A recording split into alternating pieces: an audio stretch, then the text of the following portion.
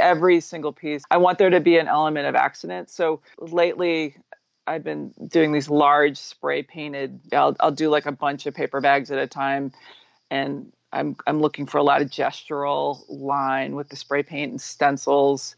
And then I cut back into them. I cut the shapes out, and I'm really looking for entry points with how the stencil line and the intuitive line happen on the surface, so that I can kind of build off of, pulling out some of those elements. It's very quick. Like, I don't like to kind of labor over the stenciling and the painting of these large pieces that I later cut down, because I'm excited to see how maybe that main large piece will mix with other small collaged elements, like how those two pieces come together.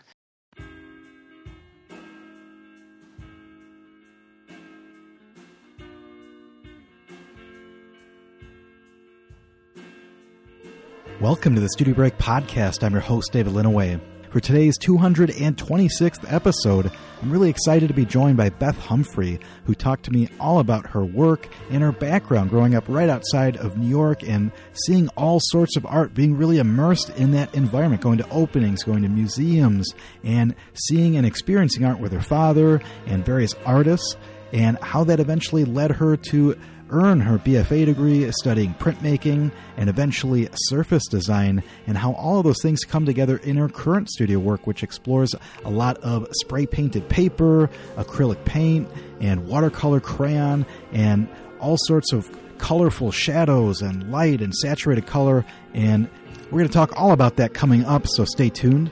Make sure to check out her work at BethHumphreyArt.com and follow her on Instagram at StudioBeth. One big announcement is that we only have 2 weeks left for our student annual competition. Our juror this year is Tim Kowalczyk, who is a Trompe l'oeil ceramic artist. At Tim Ceramics on Instagram if you want to see some of his work, or timceramics.com. The competition is open to all currently enrolled or recently graduated MFA, MA, or BFA, BA students in the visual arts. So if you want to find out more information, head to studiobreak.com and look under the student competition page. The application process is as simple as can be. You submit a small PayPal donation, a link to your website and or Instagram account, and you are all set. So check out studiobreak.com under the student competition page for more information.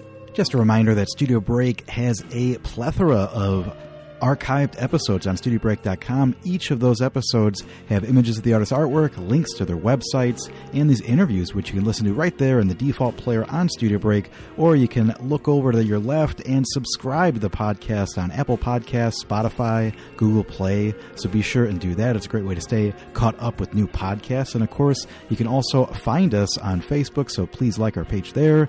You can follow us on Twitter at Studio Break, and of course on Instagram at Studio_Break. And with those announcements out of the way, here's our interview with Beth Humphrey. Stay tuned.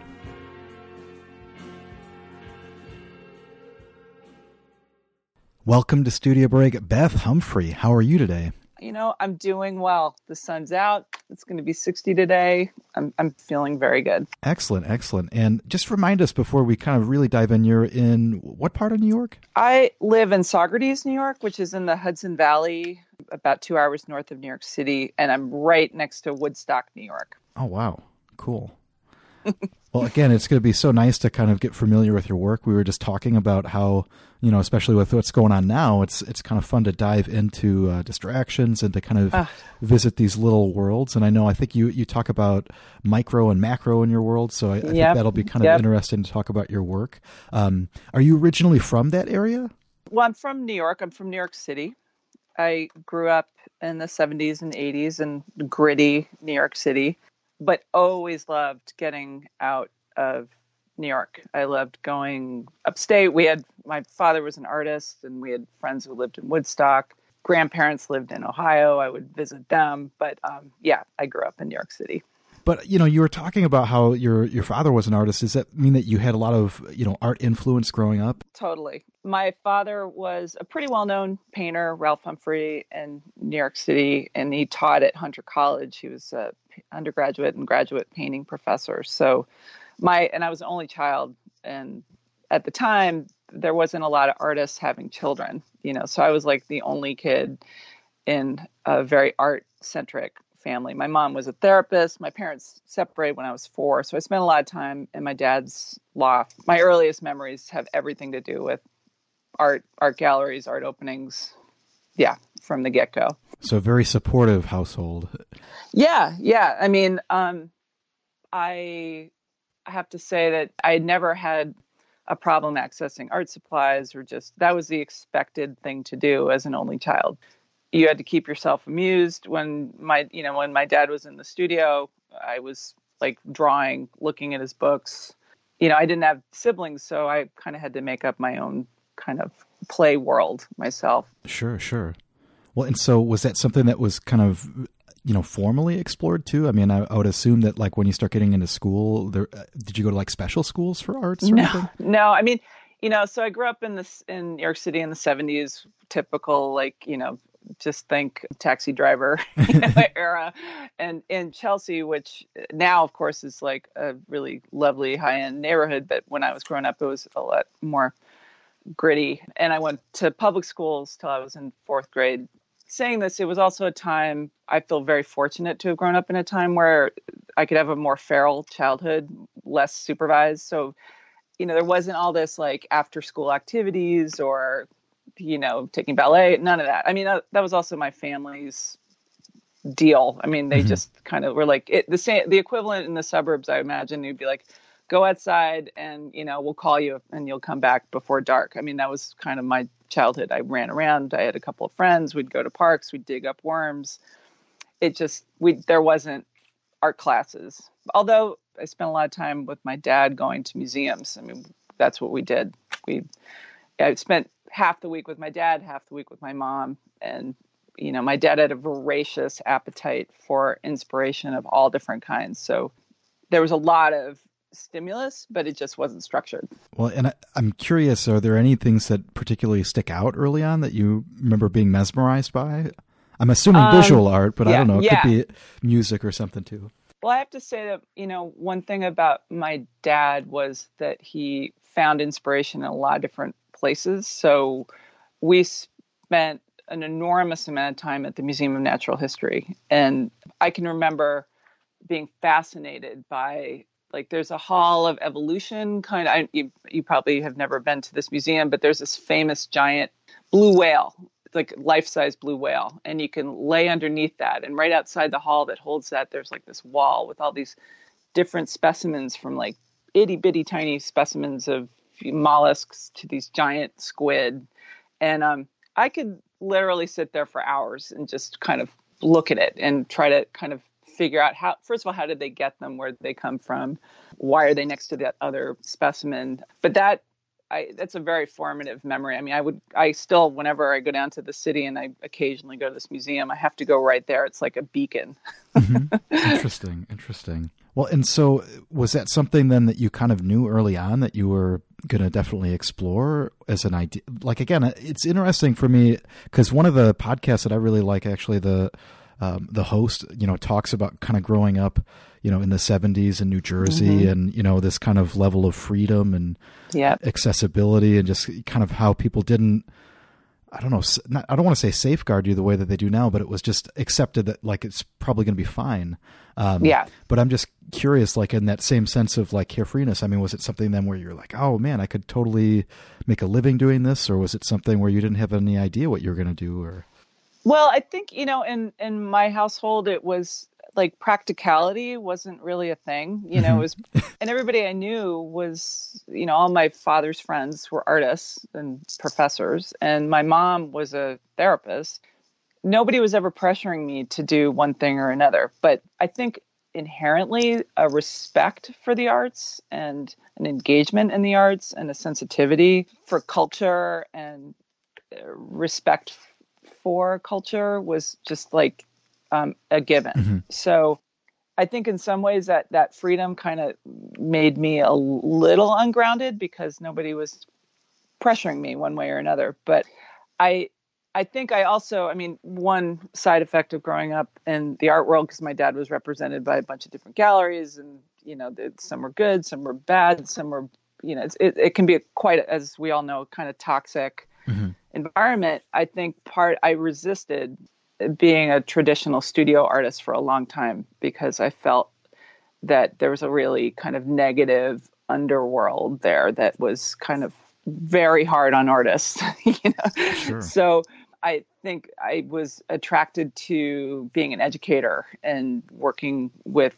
kids and families and communities and also having a studio practice. But, it was definitely, there was no pressure one way or another to go into the arts. Although saying that, I did start out in art education, and then I suddenly made the decision. I was like, I can't do this anymore. I really have to get a BFA. Like, it just kind of hit me like a ton of bricks. And when I called my dad, I could hear him. He was like tearing up. He was like, oh, thank God. The family business, Sure. But he never pressured me. He was very doting, but he wouldn't pressure me. I think it was about being authentic, It's interesting too, because it looks like then you kind of wind up, moving to Minneapolis to pursue that degree. Yep. Was that a big change? I'm assuming, Yeah, it was a big change, but I think because I had this love-hate relationship with urban New York, I had friends who had moved to Minnesota, and at the time I was going to school in northern New York at a state school that was really in the middle of nowhere. And I felt that isolation, and it gave me some time to reflect on what I really wanted. And what I really wanted was really to kind of explore art in a different way and not to focus on art education. I figured, you know what, there's always time for that at some point if that's what I need to return to. Mm-hmm. I was also looking for a place where I could kind of live affordably and go to school. And I was interested in music. I like to go listen to a lot of music. So it was a really vital, kind of exciting place to be in Minneapolis in the 80s. And so it was a big change, but it felt very much like home right off the bat. Like it just was a place I could manage. And it, I'm totally not one of those people that think New Yorkers are jerks, but it was definitely different to be around Minnesota nice. Like, sure. So different. That might have been the hardest thing, to give up some of my New York edge. Well, I'm curious too, then, you kind of described a little bit of like not having a lot of structure in terms of a lot of your experience with the arts, prior to this. Was it something that was really structured then when you started, and in terms of kind of doing all the typical classes that you might have, early on? Or I had taken a few classes before I took a gap year right after high school and took a few classes at Hunter College where my dad was teaching, which was great in a way, but also a mistake because all of his graduate students were my professors. And they were like, we love your dad. You get an A. Like there wasn't structure, So I think I was craving a more anonymous, structured environment. And there was a few adjustments because like what I have trouble with as a person is following clear direction. Like, so when I was taking like a media arts class and we had to do a slideshow, then sync it to music and stuff, that's not my jam. Like I can't technical stuff. Like I'm not very good at following kind of the directions in like the highly technical classes, but I just kind of let go and tried to figure it out and like failed in a couple places and then thrived in a couple other places. And then then I fell in love with school and learning that way. And printmaking, I fell madly in love with printmaking. Interesting. I wouldn't have thought about that except for maybe all the collage kind of elements and the paper elements in your work. But one thing, I realized we haven't really talked much about that. I mean, what kind of things were you interested in making at the time? Because we've talked, of course, about, all these experiences, already. But were you kind of interested in just kind of, abstract kind of type? Because my dad was an abstract expressionist school painter, I had grown up around that world. Like a lot of his friends, Linda Benglis, Mel Bachner, who did like math-based work. He was actually quite close with Mark Rothko. There was a certain perspective of respect that I grew up around. And I felt at the time I didn't have my own personal developed relationship to abstraction. Mm-hmm.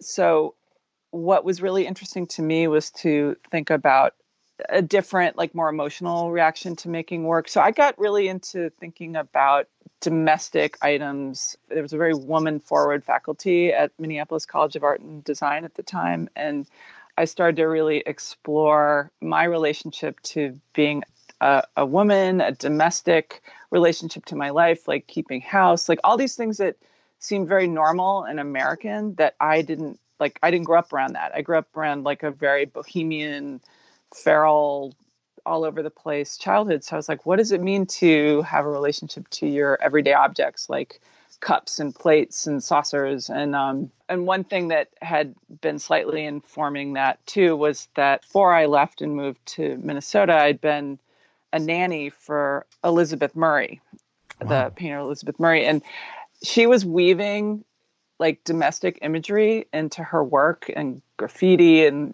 New York and all these influences that I hadn't seen in other work.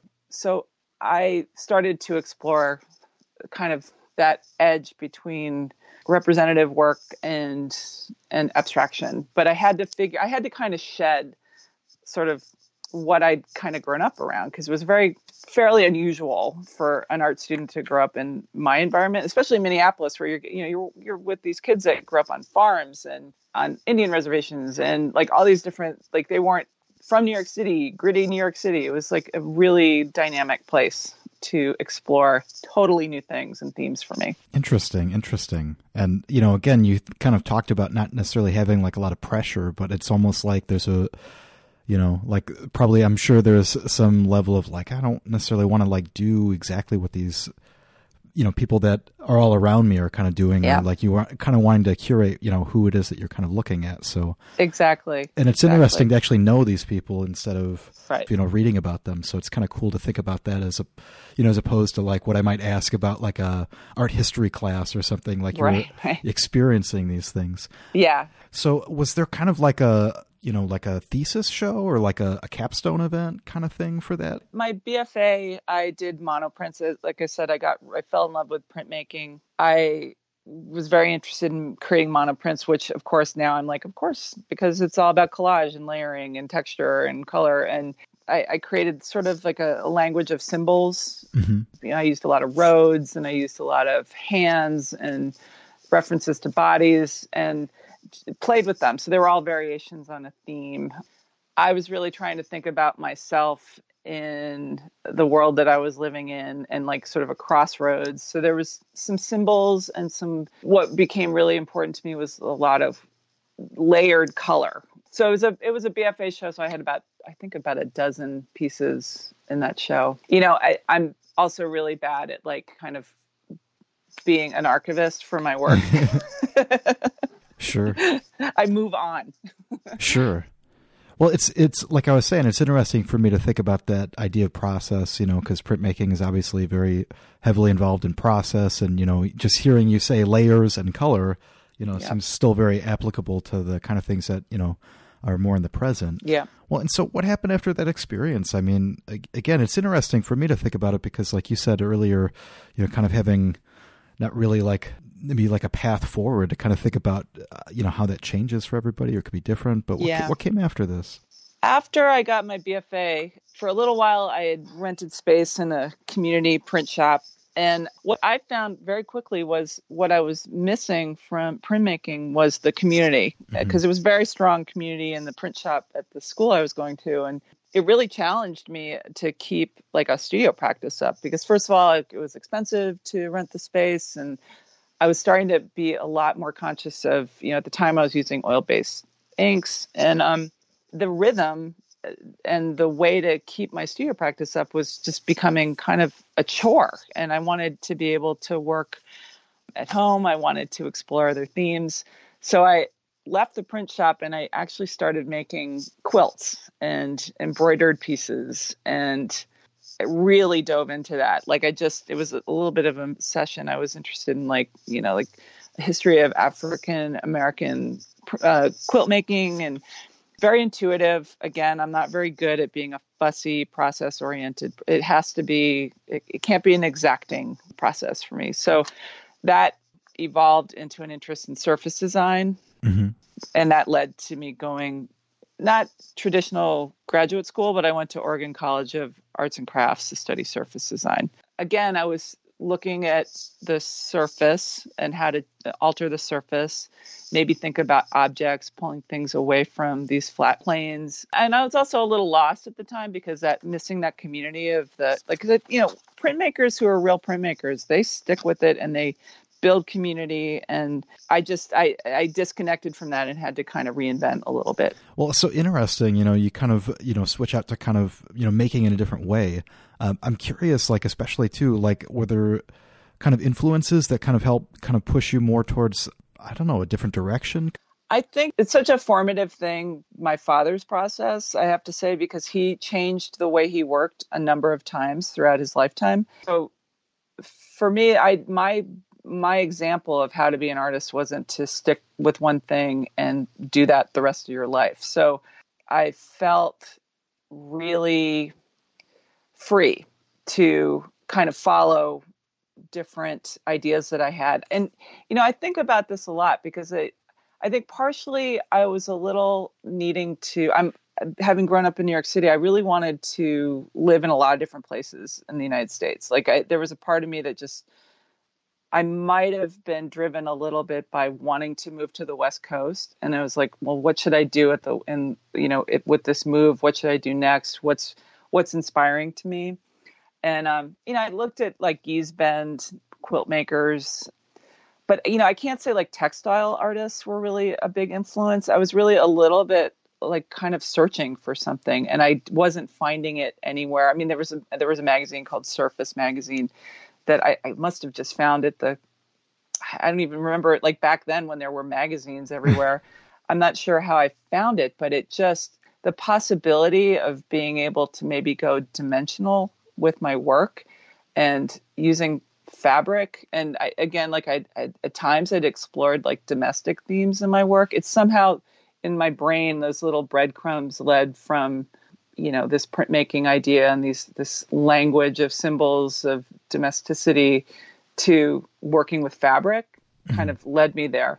But it was a time where I wasn't really taking a lot of influence from other artists. Although I love Kiki Smith. I love her exploring of materials. And I think something that she'd been doing then probably informed me, just taking a chance. So yeah, that's what kind of led me there. Well, it's interesting because when you're talking about this, I kind of think of, like I've always been really influenced by the people that have been around. Yeah. And you kind of talk about that printmaking environment. And again, I know printmakers, so a little bit. Well, you know what I mean? Like every kind of like, they have these like little cliques of different types of things, if you're a sculpture artist or, if you all share a metal studio. Yep. And again, I'm curious, especially there, like, in terms of going, for surface design.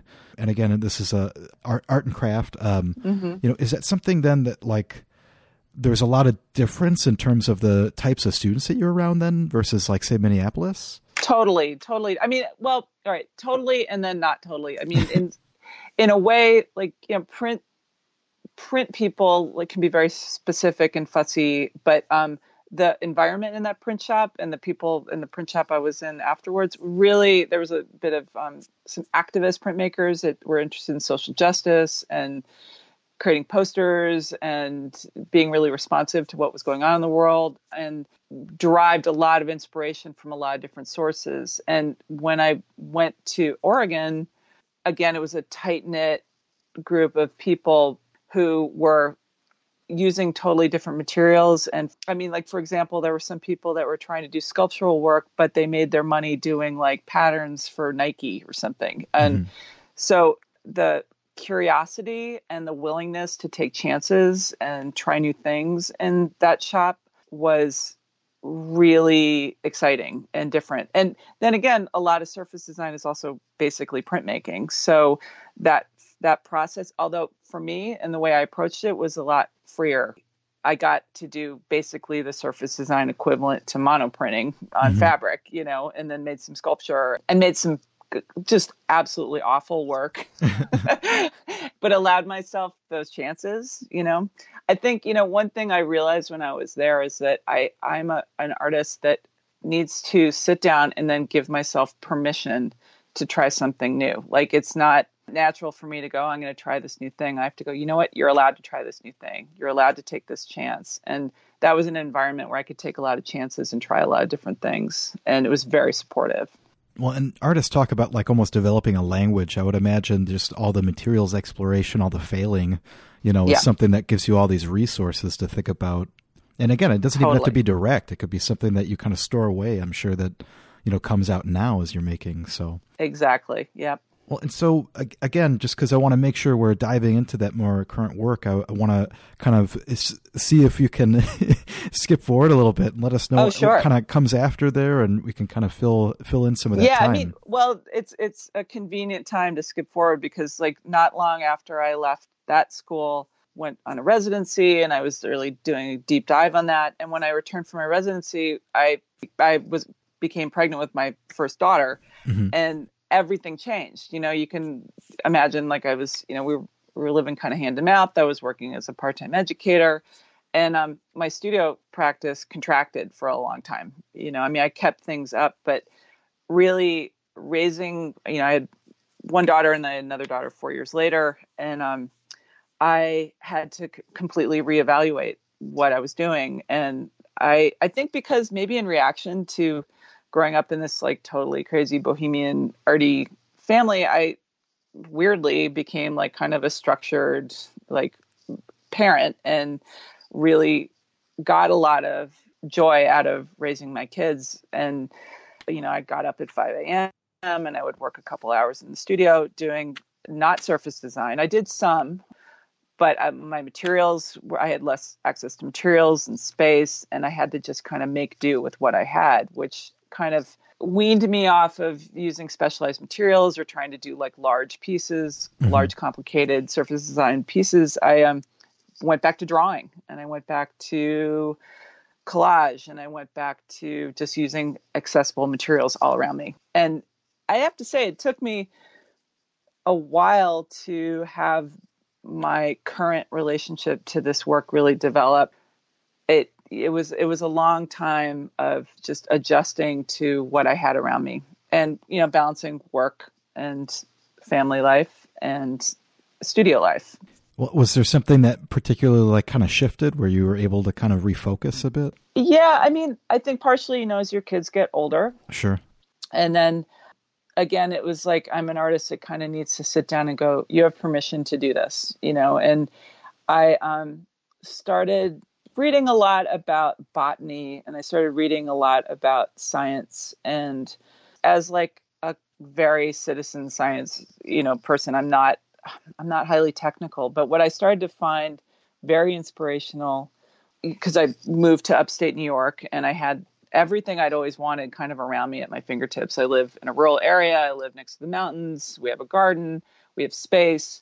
And I finally just started to let all those influences kind of like come into the studio. And I started doing a series of watercolors about germination. And I did these like pretty technical watercolor like studies of these germinated seeds, and something just clicked, and I started to really play with that idea. And it just I kind of, partially it was my kids were older, partially I was getting really fascinated by that and allowing those influences to come in, and it all kind of started around there, around this idea of like germination and living in the country and permission, I was going to say it's interesting to kind of look through all these watercolors because as I'm doing that, of course, you've got all of them up at BethHumphreyArt.com, so people should certainly check that out. I especially hopefully imagine people clicking and listen, checking out some of this stuff as they're kind of going through. But again, I kind of totally get that vibe, and there's not really like necessarily like an outright description on that, so I'm kind of like, Yeah. oh, cool, this is like resonating for me the way that it kind of should, and Yeah. again, it kind Oh, of, good. well, and obviously some of them, like in the seed entitled kind of works, but again, they kind of have that kind of playful, colorful kind of exploration that, kind of seems to resonate with some of the other work that you're doing too. So was this something that could kind of serve as like something that you could work, like fit in, I guess, with that schedule? As a busy and kind of involved parent, watercolor was a great solution from somebody who'd done printmaking and surface design, all this like stuff, that was needed to create what I needed to create. watercolor gave me, it was just never a material I thought about using. It just wasn't, you feel free to look up my father's work, but it was very layered and stuff. So I was used to like these layered, complicated things.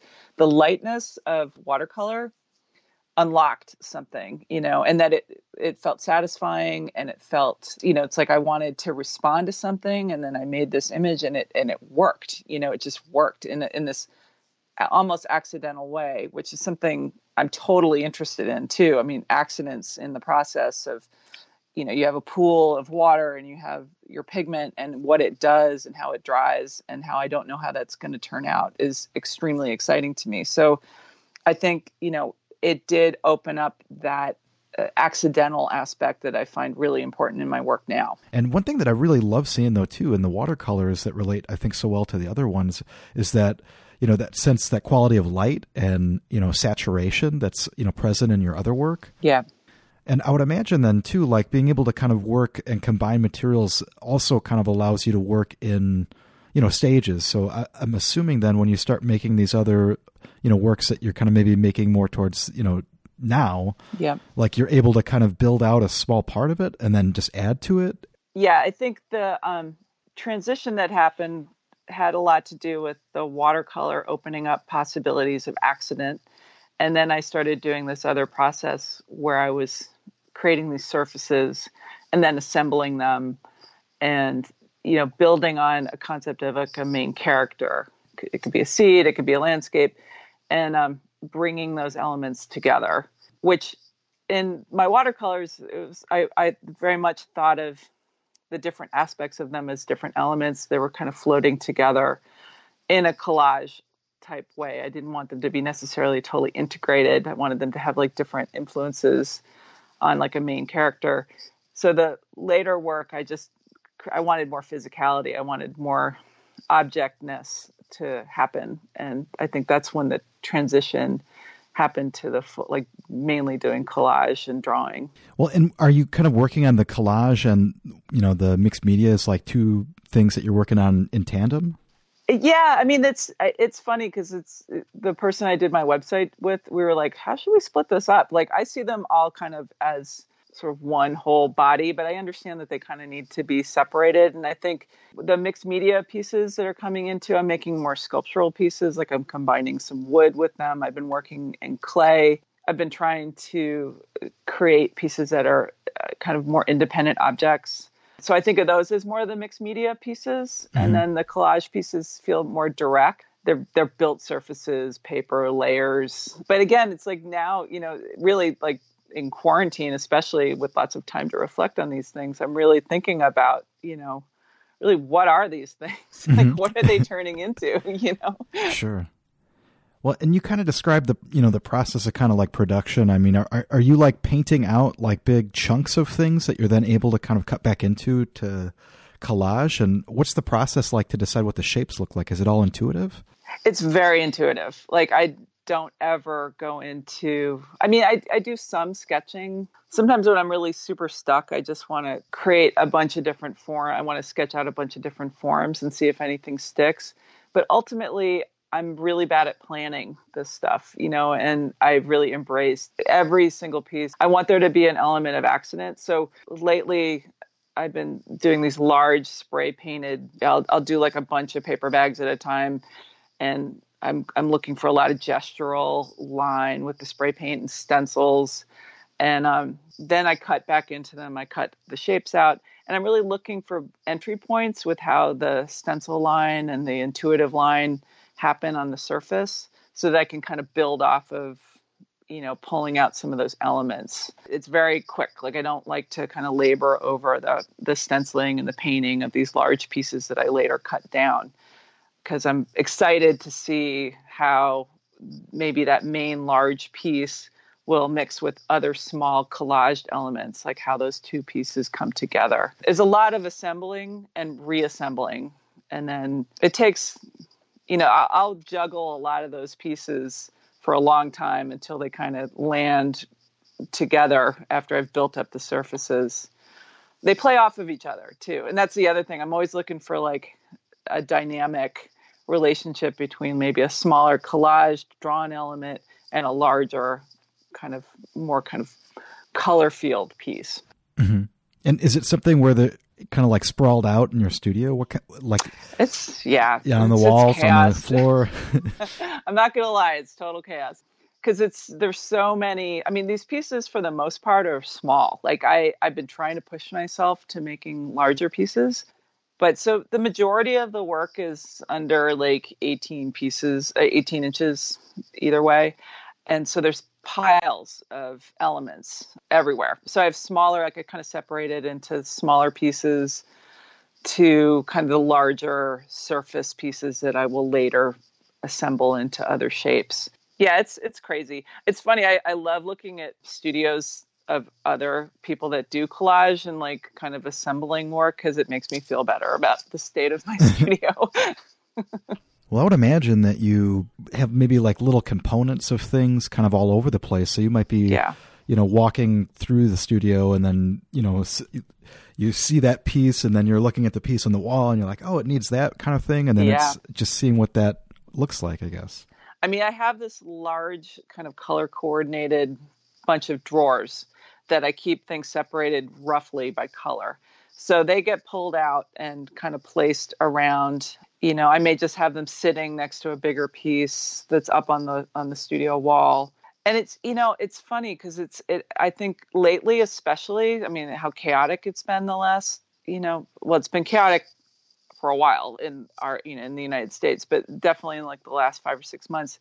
And then building to this Corona time, I really am having a different relationship to how I want color to happen. And it's much more emotional and immediate. So, before I was a little bit like, oh, that looks okay, I'm going to like play with that. Now it feels like every decision is a little bit more important. Sure, sure.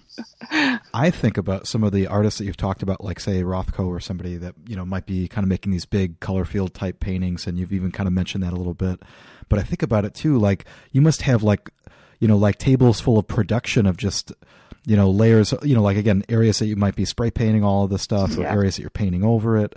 And then you're cutting and assembling. Are you kind of also drawing back in then over the top of everything too?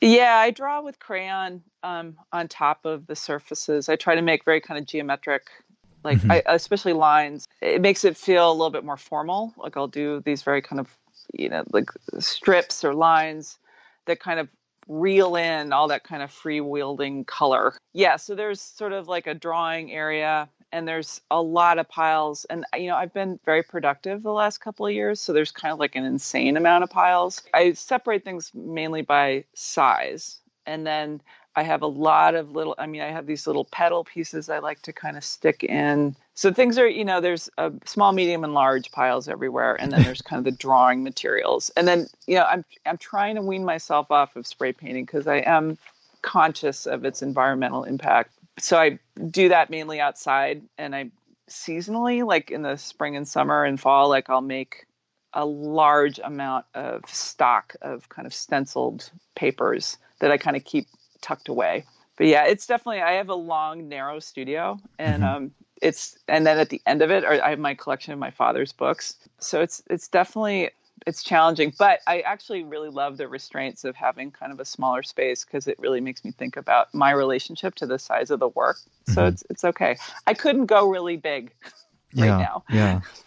Well, I'm curious if we could talk about some of the specific pieces that you had sent along, just because I think that's always fun to, be able to dive a little bit, deeper into some of these. But I guess one of them that kind of pops out entitled Bloom, or like, there's kind of that repetition in there. Yep. But what kind of materials are we looking at again in this one? I know you've kind of mentioned some of them already, but I like, being able to draw real focus to this one, I guess. Yeah. Yeah. I mean, I'm looking at like, say, Bloom 1, which was like the beginning of that series. What you're looking at is one element, like the larger kind of purpley pink element. It's a spray painted brown paper bag with different saturated colors on it. There's a little like blue squiggly shape that's a gouache collage piece that's drawn over. It has these concentric circles. And then there's like a tiny little like squirt of glitter paper.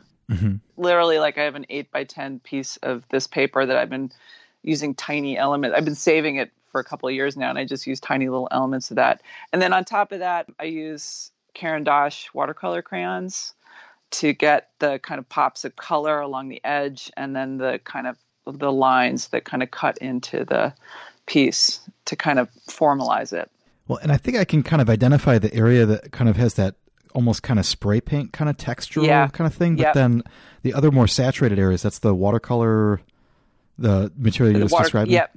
Okay. It's like a very opaque watercolor crayon. They're layered in different ways. Again, it's interesting to see how they kind of, have those saturated areas versus the ones that kind of feel a little bit more matte or, a little softer. And like you were saying, they kind of, some of them almost like, again, elicit like a landscape type atmospheric kind of space versus something that's more physical. Yep. It's really interesting combination of those. Again, surface is just, and texture is just so present. Yeah, it's definitely something that, it's been a lifelong seeking of this kind of texture. I realize, it sucks in the light, and I definitely feel like I've gotten to a place where I feel really comfortable with kind of creating these really velvety surfaces that I find really satisfying. And then the drawing over just kind of, that's where you're getting more of the narrative elements. Like this Bloom series is something I'm working on. I was asked to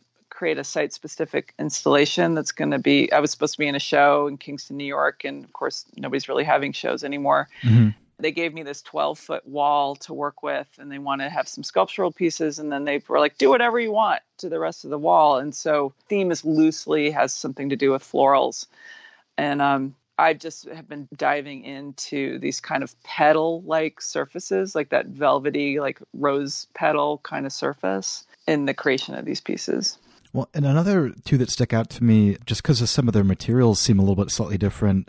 There's one entitled Pink Mood and one entitled Underside. Mm-hmm. And it looks like there's kind of like a transparent kind of film. Yeah, that's another newer element I've been working with for the last few months. Because, in the last 3 or 4 years, shadows become really important to the work I'm doing. And of course I have to make my life really complicated because now I have to install all these pieces like an inch or so off the wall, which gives installers fits. But I wanted to take that concept of shadow and that kind of dimension, the adding to the dimension by, I actually had a ton of this film around the studio, and I'd been painting the backs of some of my pieces with like Day-Glo spray paints, and it was creating a glow. And I thought, how can I build on that a little bit? And I had this film around, and so I just started adding it as an experiment at first. And then I really liked what it was doing to these pieces that made them feel 10 times more sculptural, more engaged. When you see them in person, you move around and it moves with you and creates a whole other kind of sculptural element. But yeah, that's a fairly new development, and I'm just sort of playing with how that works. Yeah, I love the way that the shadows interact and, like that kind of transparency relative to the, the colors in the works themselves. There's kind of a lot of saturated colors, so you see it next to like a deep shadow. I would imagine, again, that's something that's really kind of exciting to see in the studio, or especially when they're in a space. Yeah, no, it's. I was really looking for a way for people to kind of have a different, just the idea that they could have a different relationship to each piece as they kind of move among the pieces in space, and the shadow has been just a really important element, but I think I needed another kind of, I needed to push it a little bit. And that's when these films came in, and it's new. So I'm still kind of feeling out what that's doing, but it definitely adds to kind of, this evaporation feeling to the pieces, mm-hmm. kind of the hidden elements, like natural cycles for sure. And it's interesting for me because I start thinking about these, like you were talking about them looking almost more sculptural because of that.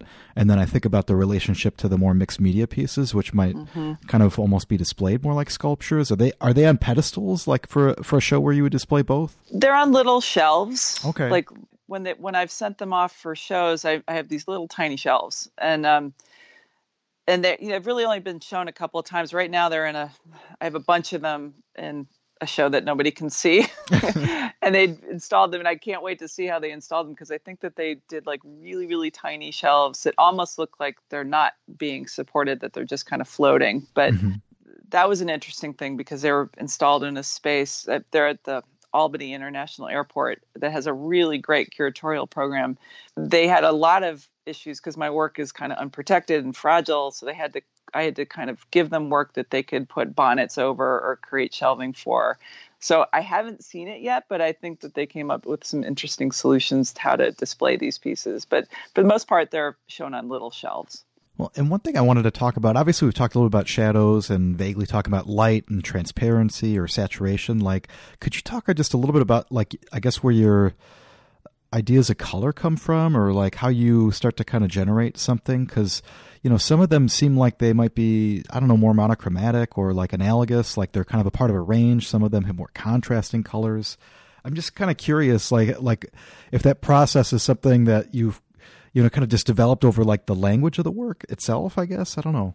Yeah. I mean, I think my relationship to color, like I've always had a very strong sense of color. I felt very driven by using bright, engaging colors. And then when I did go to Oregon College of Arts and Crafts, I decided not to use color at all in a lot of the work because I felt like it was a crutch. So now when I'm really addressing these pieces, it tends to go in series. Like I often come to the studio with an idea of like a mood around green or a mood around pink. I mean, the Pink Moon piece really was that every single person in my area, I live in Woodstock. It has a certain kind of crunchy granola feel. Everybody was talking about the pink moon.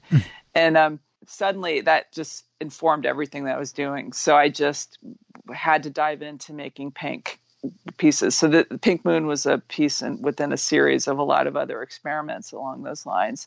But I think, I am exploring balancing. Sometimes I'll have more of a large color field main character. Like with Pink Moon, there's a large pink area.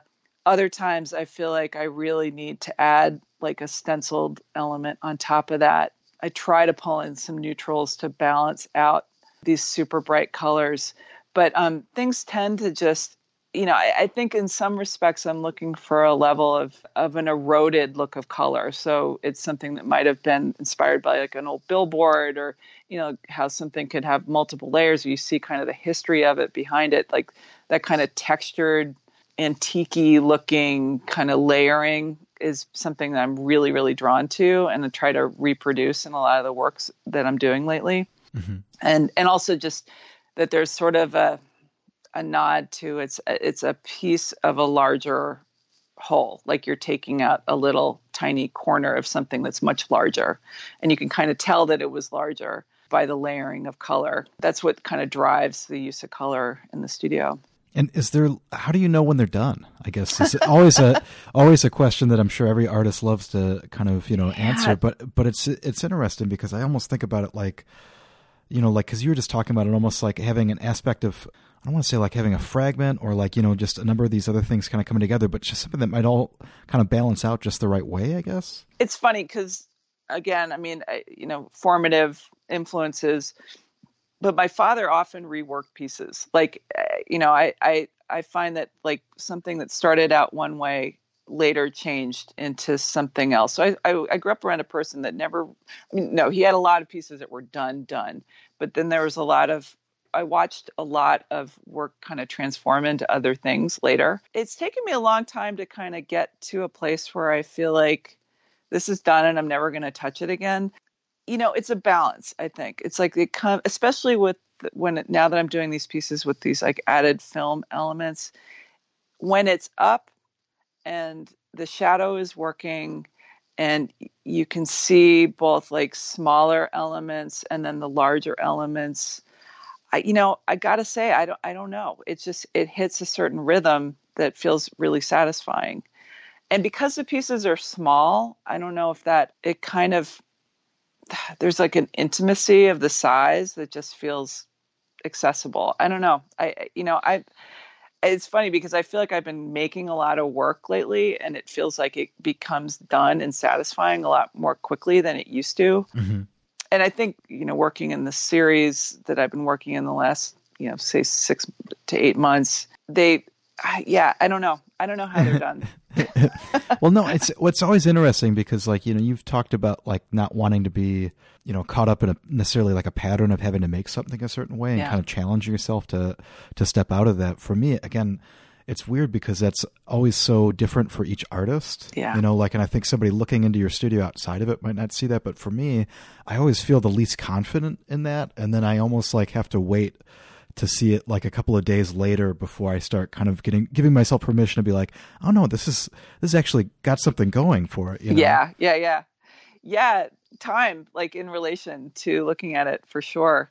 I'm a little impatient though, too. I kind of, and I think it had a lot to do with like making work and raising kids. It's like I got used to really kind of powering down. Mm-hmm. And I think about it a lot. Like I'm driven to, if I'm at work or if I'm doing other things, I'm driven to distraction till I can get back and kind of tweak it. But right now I feel like I just happen to be, I think if you'd asked me the same question, like, when do you know it's done? Maybe a year and a half ago, I would have no idea. And I would feel like, I don't know if it's done. Nothing's done. Now, for whatever reason, it feels a lot easier to have this fully formed concept that feels satisfying. I don't know what I'm happy. I'm not going to jinx it.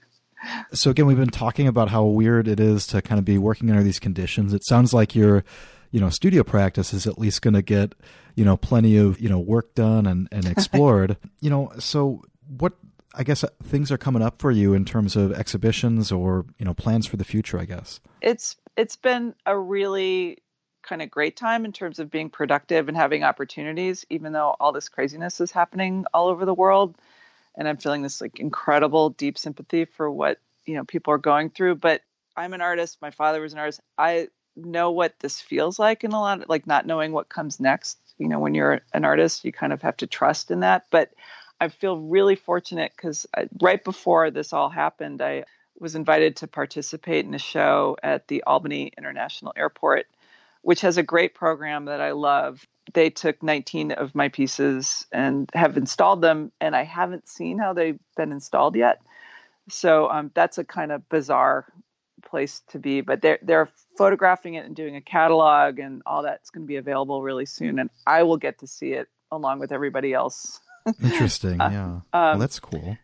And I'm also going to be doing a site-specific installation at a gallery called Lockwood Gallery in Kingston, where I really get to play and explore and do whatever I want, which I feel is such an amazing gift to have in this time. And they're going to be photographing it, and then, it's going to be an online exhibition. But, to still be able to be doing work and participating in the art world, and, it feels like such a gift right now, and definitely makes me feel like, we're gonna be okay. Us artists are gonna be okay. Yeah. Well, again, I almost just want to. I see in my head like a time lapse of you working in the gallery, and I'm just like, wow, that's got to be fascinating to kind of see the process, And I'm sure that goes for anybody, but that's a good idea. I should do a time lapse. It'd be fun, especially because setting the lights and playing with the shadow and stuff. That would be really fun. Well, I just think like, there's this idea sometimes, I think, for non-artists that like artists just kind of roll out of bed and everything just comes together. So I don't know why I just imagine like, like a intensive start, lots of breaks, and then, just tons of really focused work, and then edit, like, again, it'd just be interesting to see. Yeah. So, well, again, that sounds very, very cool. Where's the best place for people to check out your work and stay up to date?